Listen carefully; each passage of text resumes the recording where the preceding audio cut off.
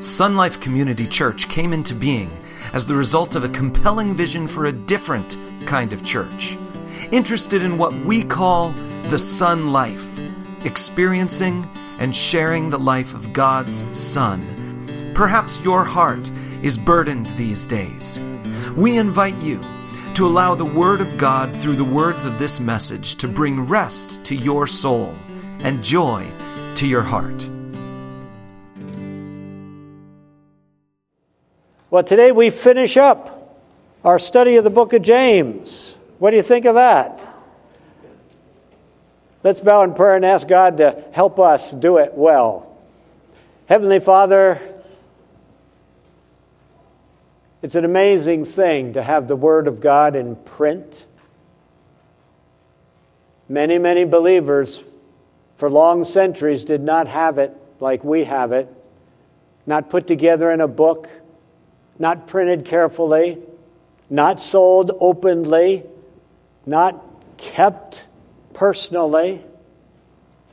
But Father, we do. And we've just concluded one very special book in that library of truth.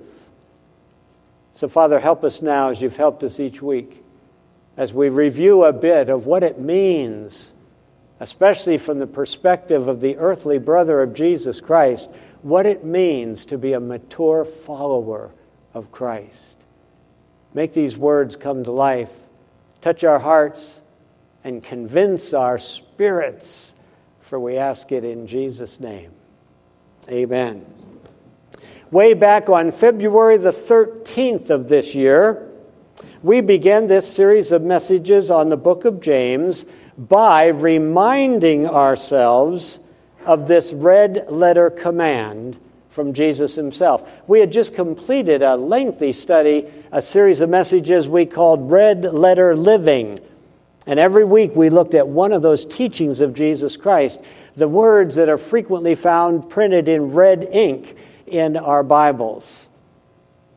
And this red letter command stimulated our movement into the book of James. And here it is. Jesus said, "Be perfect." Wow. Now, we've spent a lot of months teaching ourselves how to be that. So how many perfected saints do we have here right now? Now, you could say that by faith, right? God sees me as probably better than I see myself. But Jesus said that in the Sermon on the Mount. People were kind of stunned by that comment. Be perfect as your heavenly Father is perfect. Now, as we launched into the book of James, here's how we paraphrased James' motivation for writing this letter to his great Jerusalem church that had now been scattered through the Roman world due to the persecution of the Romans. We said James would say something like this: let's get on with what Jesus commanded. Be perfect as your heavenly Father is perfect. So let's get on with it.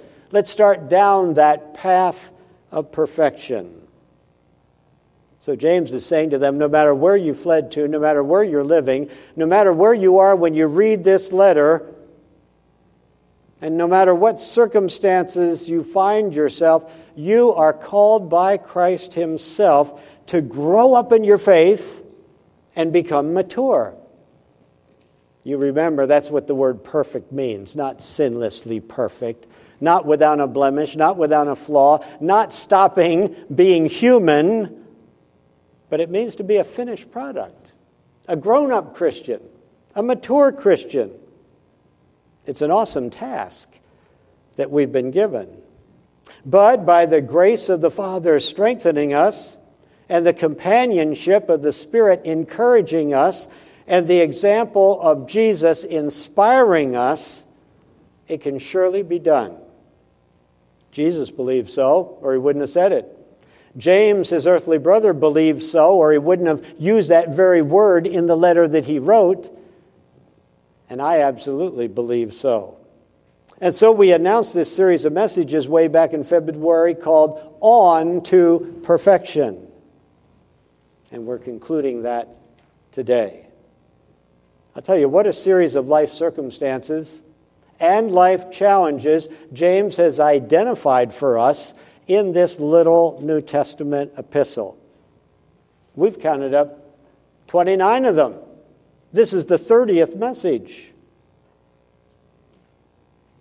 We've discovered that each of those circumstances, each of those life situations must be and will be handled successfully by the believer who is making progress on that perfection pathway. So as I said, today's the 30th message in the series. It's an attempt to wrap it up. And I've titled it, of course we have to have handling in there somewhere, all the rest have. We're just calling this one Handling Perfection. Now, this is a chance you don't get very often.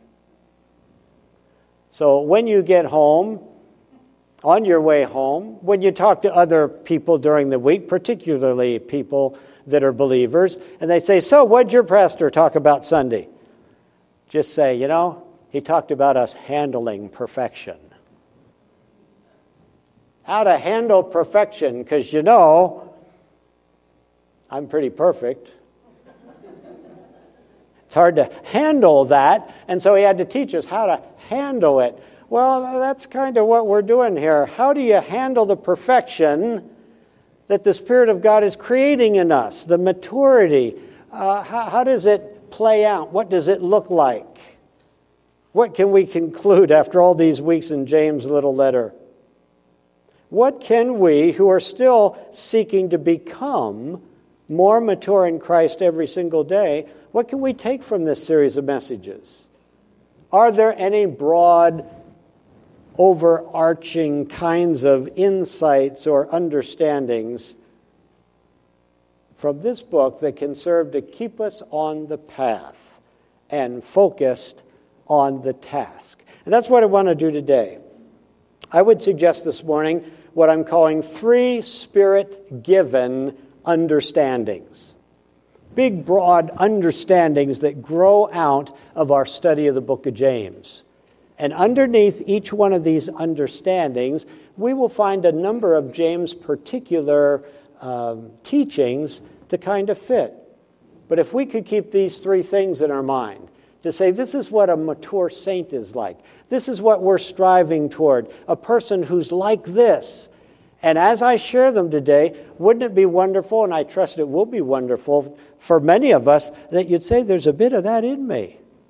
There's a bit of that in me already. This is the way I look at life, the way we're talking. So here we go. Spirit-given understanding 1. Perfection. And of course, by that we understand maturity. Perfection is revealed in the details of our life. Every moment, every action matters. I think James would absolutely agree with this statement I'm about to make, that perfection, that is, maturity in Christ, is not found or revealed in the amount of spiritual or biblical truth that we know. Now, for some, that's a disappointment. They spend their whole life learning more, and making sure they know more than any other Christian that they encounter, so no matter what that person says, they can always add something to it, and they can be the more spiritual one, the mature one. See, and I really believe James would say to us that perfection, that is, maturity in Christ, is not found, nor is it revealed by the amount of spiritual or biblical truth that we know. Perfection is not revealed by an occasional brilliant observation or biblical illustration. Perfection, maturity in Christ, is revealed by carrying out the everyday duties of life in a Christ-like way. That's where we spend most of our time, isn't it? In the everyday duties of life. Doing the things that everybody does. Doing the things that come, the situations, the challenges, the assignments that come to everybody. But perfection, maturity as a Christian, is seen in carrying out those everyday duties of life in a Christ-like way. Think of the routine things that James focused his attention on in this letter. I just mentioned 3 of them, but here we go. For instance, James focused his attention upon the way we interact with each other. Here's what he said in James chapter 1, verse 19. Everyone should be quick to listen, slow to speak, and slow to become angry. So kind of the definition of immaturity is someone who doesn't listen, someone who speaks up before they even know what's going on, and someone who can get angry at a drop of the hat and feel justified in doing so. Well, that would make anybody mad. James says, though, perfection, maturity in Christ, is shown by the way we interact with each other, and it's by being a person who is quick to listen, who is slow to speak, draw conclusions, and answer back, and slow, of course, to become angry with another person. You see, James would be saying those who are mature in Christ simply treat people like they're real people. They honor people. They respect them. They care about what they say, and they respond to what they say thoughtfully and gently. Even when they disagree, they do not do so disagreeably. They interact with others like grown-ups, not like petulant children.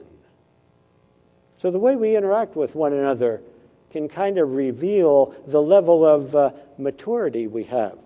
Second thing James paid attention to, we just say here, the way we compensate those who serve us. I mean, this is not high theological stuff. James chapter 5, verse 4, he says, the wages that you have failed to pay your workmen cry out against you.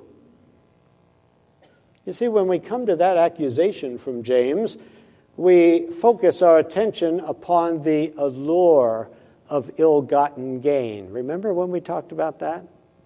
The allure of ill-gotten gain. That is the fleshly desire and the worldly practice of benefiting ourselves at someone else's expense.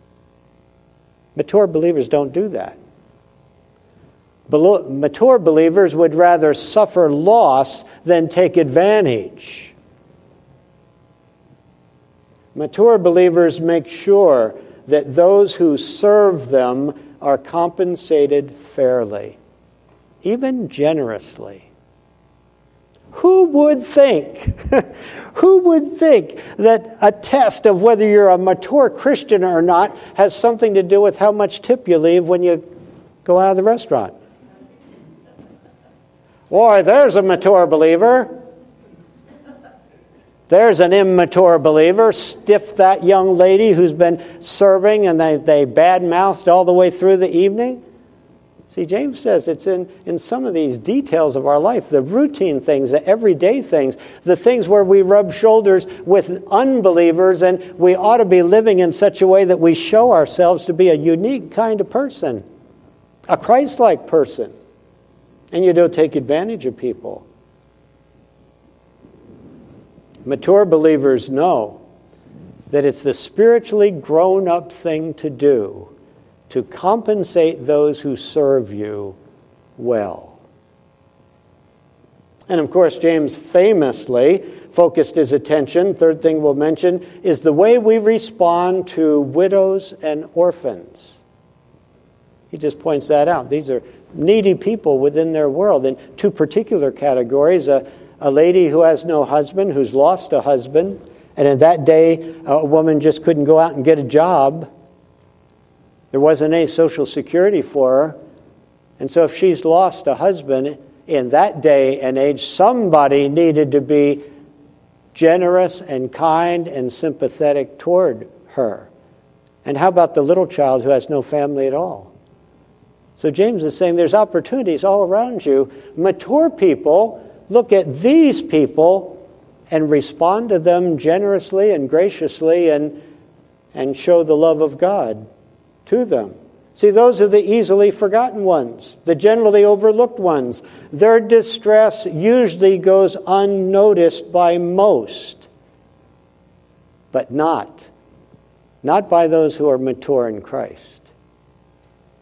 Their attention, their heart is drawn to those who've suffered loss in some way, particularly these two categories, the widows among you, the orphans among you, the young people who really have no one looking after them or caring about them, and they're right in the area where you are.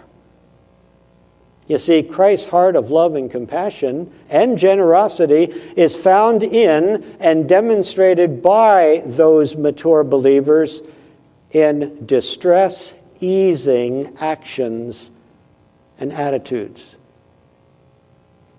So James started, and most of the book, you remember, is just kind of practical stuff. A real Christian acts like Jesus. And Jesus treats people like they're important and special. And those in need, he seeks to minister to, even to the point where he's willing to die for all of us who are needy of God's forgiveness. Those routine things. So as we go on through our lives, and we'll be teaching something else starting next Sunday, and if you have an idea, just let me know. I usually get the idea for the new sermon series the Friday before I preach the first message in it. So I am not panicking that I may not have a clue right now. I have a hint, I have a suggestion, but as this series is being concluded, as we go on through our lives, I would like all of us to keep this understanding in our minds, that the quality of our Christian life, the maturity level, you might say, of our Christian life is seen, is revealed in the way we go about our daily, normal stuff.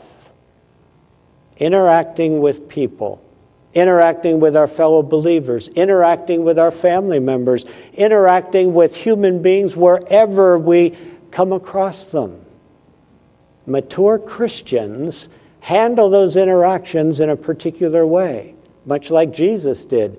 Immature Christians are really indistinguishable from just fallen human beings, sometimes even the nastiest of them.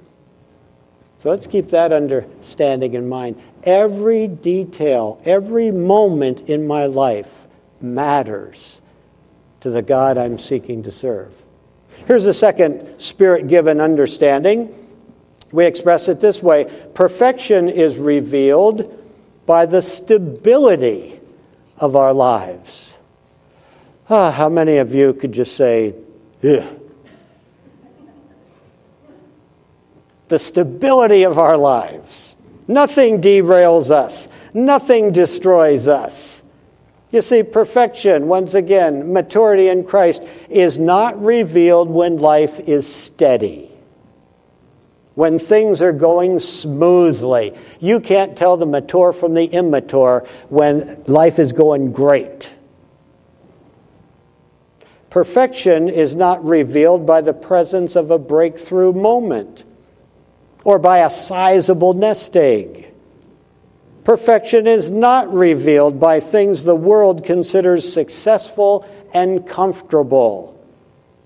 Perfection, maturity, is revealed by the, now listen to this, is revealed by the unruffled way mature believers live their lives. There's stability in them. Think of the evidence that James identified over these last months. In presenting his case, James first identifies perseverance. Perseverance in the face of life's troubles. You know, that's the only time you need it. Say, things are going so well right now, I am determined to persevere all the way to the end. Nah, that's not perseverance. That's luck, maybe. but perseverance in the face of life's troubles. This is what James says in chapter 1. He hit us with this like the second message. Verses 3 and 4. He says, the testing of your faith. See, that means you're in a situation where you're asking yourself, am I going to stick with Christ or not? Am I going to continue to be true to this or not? Am I going to continue to present myself as a follower of Jesus or not? Something's come along that is testing just how firm I am in that, how unchangeable I will be, how much I would let go if it'd be in my best interest to let it go. See, perfection, perseverance, James says, the testing of your faith produces perseverance. Perseverance is an evidence that we're stable and we're mature. But perseverance comes through the troubles of life. It's the only time we need to persevere. James says, so the testing of your faith produces perseverance, and when perseverance finishes its work, you will be mature and complete. Have you ever been going through something? I mean, you're hanging in there, you're going to believe, you're going to trust God, but you say, man, is it going to ever end? I hope it ends pretty quick. I was talking to somebody right before the service who's kind of in the midst of a medical thing that's going to be 6 weeks long. Okay? 6 weeks long. And this person said, and after this Thursday, I only have a month to go. Usually you'd like to say, I only have a week to go, only have a day to go. Tomorrow it's done. See, when it's 6 weeks long, what you're saying is, I'm only 1/3 of the way through. And I got 2/3 yet to go. And I haven't enjoyed the first third. See, perseverance, when it finishes its work, that means you stuck with it to the end. You don't go back to the doctor, he says, so how'd the last 6 weeks go? First 2 were horrible, but then I quit. Last 4 weren't bad, but I'm no better than I was. Perseverance, when it finishes its work, you will be mature and complete. So we can say, when's God going to be done with this? When will I get to be mature? When will I can I stop persevering? Well, we never know the answers to any of those things. The problem is, we persevere through one problem, and what happens? You get another one. This maturity thing isn't what it's cracked up to be. What if I don't get mature until the day before I step into heaven? Here's the thing. You probably won't. But an evidence that there's stability in our life is perseverance in the face of life's troubles.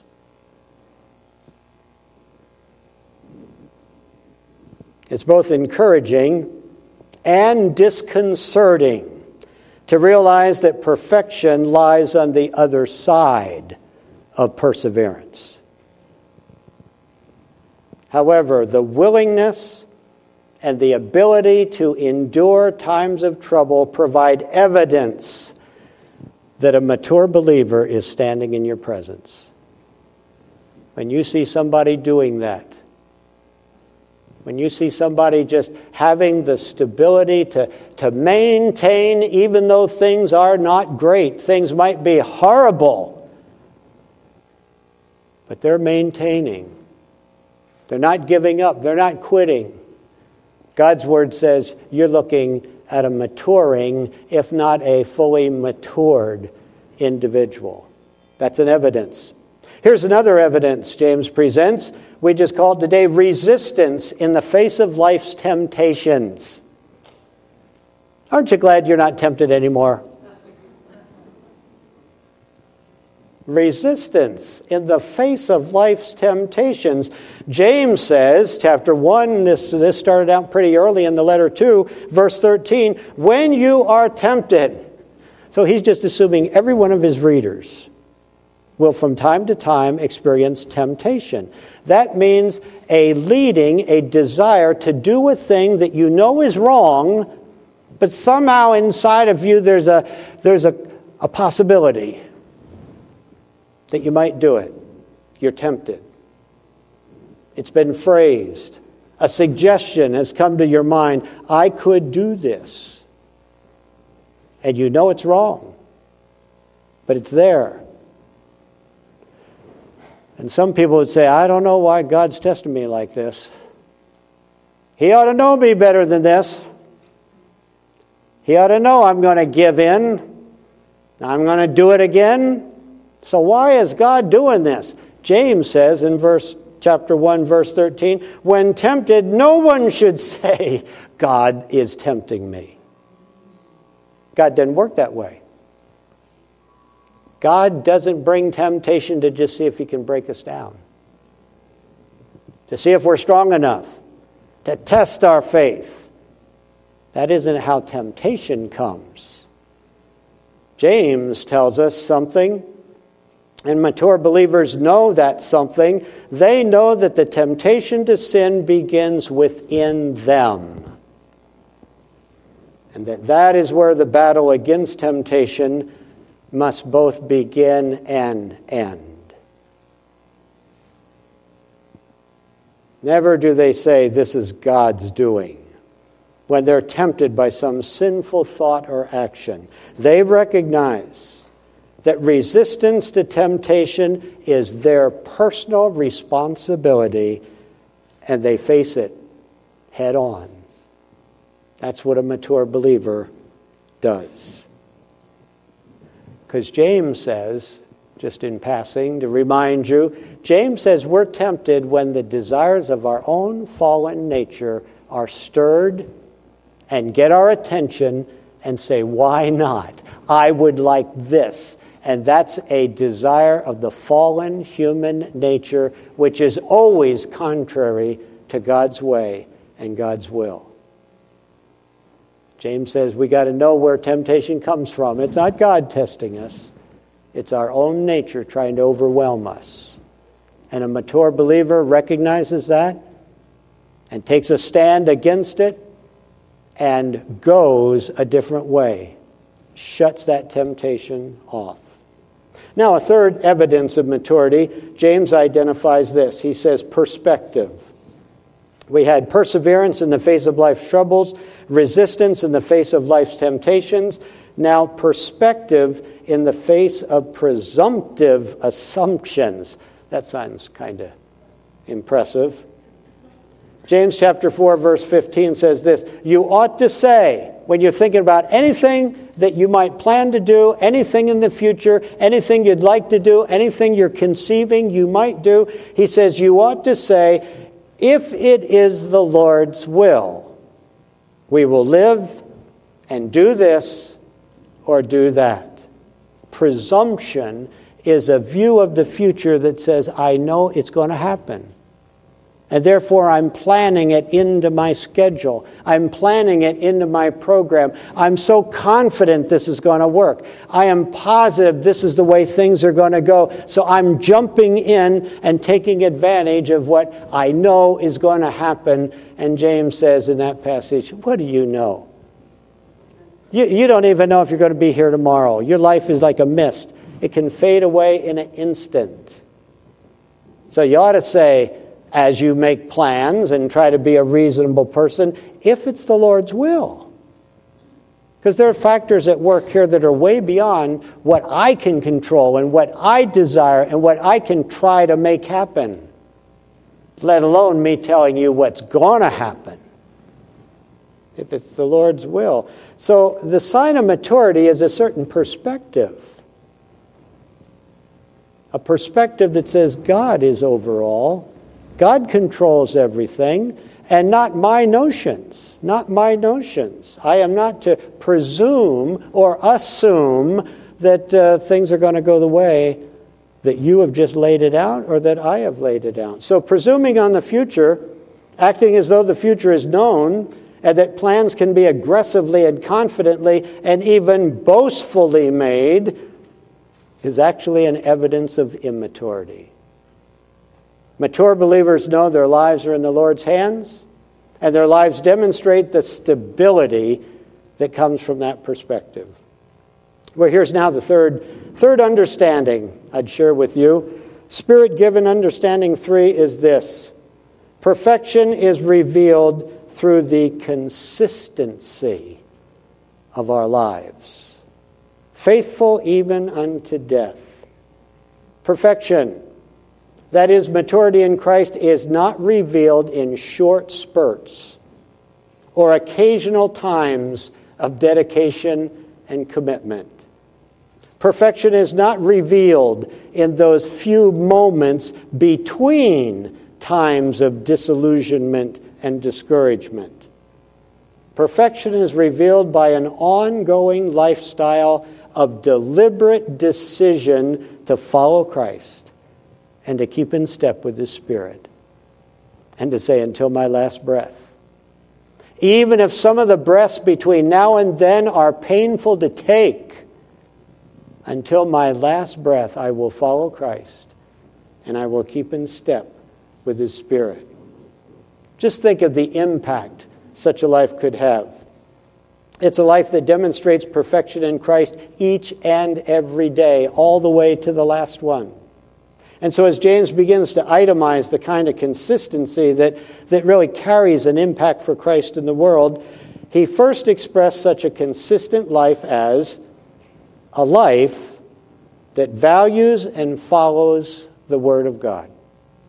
James 1:22, do not merely listen to the Word. How many of you are still listening? Well, at least we got that going for us. See, do not merely listen. The question is anybody listening out there? But he says listening won't cut it, even if you are listening. Do not merely listen to the Word. Do what it says. See, for a mature believer, the Bible is such a believer's manual for life. And everybody around that person knows it. The mature believer is not forever looking for new and more relevant spiritual insights and perspectives. He finds eternal truth in the Word of God, and he judges everything in light of that Word. When asked about any issue of life, his first thought, and frequently his first statement, is, what does the Bible say about it? What does the Bible say about it? The implied conclusion is, and whatever the Bible says, that settles it. Here's the second description of the consistent life by which a mature believer impacts his world. A mature believer lives a life that practices what it preaches. James chapter 2, verse 14, he says, what good is it if a man claims to have faith? That is, he talks a good game, lets you know he's a Christian, is proud he's a Christian, and talks a good game, says he has faith. What if a man claims to have faith but has no deeds? Nothing that looks like a Christian taking place in his life. See, a mature believer is never caught saying, do what I say, not what I do. A mature believer always considers himself to be the primary audience for any spiritual statement he makes. He follows his own exhortations. He follows his own explanations, even if no one else does. He really believes what he says. And he realizes that every spiritual truth is linked to some spiritual action. And he finds satisfaction in taking those actions and living out those spiritual truths. Those around him notice and are positively impacted for Christ. Well, here's now a final thing. Final item of consistency that James itemizes. James, of course, sees the big picture. He recognizes that all mature believers do too. And so he points out That a mature believer's consistency in life is demonstrated by a life that waits patiently and remains firm, stands firm. James 5:8, be patient and stand firm, for the Lord's coming is near. You see, a mature believer is one who looks beyond the present moment. And he sees the promise that lies ahead. The promise sustains him. Like the farmer who must patiently wait, James used that illustration, must wait for the coming of the harvest, so the mature believer just patiently waits for the coming of the Lord. Or for the Lord to wrap things up in some way that then allows him to know he's fulfilled what the Lord's plan for him was. And he comes to the Lord through death rather than the Lord coming to him through the rapture. But as he waits, he doesn't forget what's coming. He doesn't get distracted. He doesn't get discouraged. He stands firm and unwaveringly. He stands positively and expectantly. Perfection in Christ is seen in him as he patiently and steadfastly waits on the Lord. And so we've come to the end. Let me just close it up with this final thought. It says this, perfection, that is maturity in Christ, is not only possible. See, some people don't believe this is even possible. It is. We're not talking about you or me becoming sinlessly perfect, never making a mistake. We're talking about you and me becoming mature, grown up in our faith, so that we even know how to respond to our mistakes in a way that is pleasing to God. We don't excuse them, we confess them. Perfection, maturity in Christ is not only possible, it is inevitable. Just say to yourself, if I trust Christ, I'm going to get there. If I do what it says here, for those who stay on the path, if I stay on the path, I'm going to get there. It's inevitable. This is God's plan for you and for me. So perfection is not only possible, it is inevitable for those who stay on the path laid out, the specific one laid out by our brother James. So treasure this little book. Come back to it from time to time. Realize it's consistent with all the other books that are in the Bible, but realize that James, as the earthly brother of Jesus Christ, James writing a book that's probably as Jewish as any New Testament book might be, that sounds a lot like the Sermon on the Mount and sounds a lot like the book of Proverbs, which deals with the nitty-gritty of life. Remember, he's telling us the nitty-gritty is where Christians live their lives. And that's where we show just how much like Christ we are or we are not. Return to it.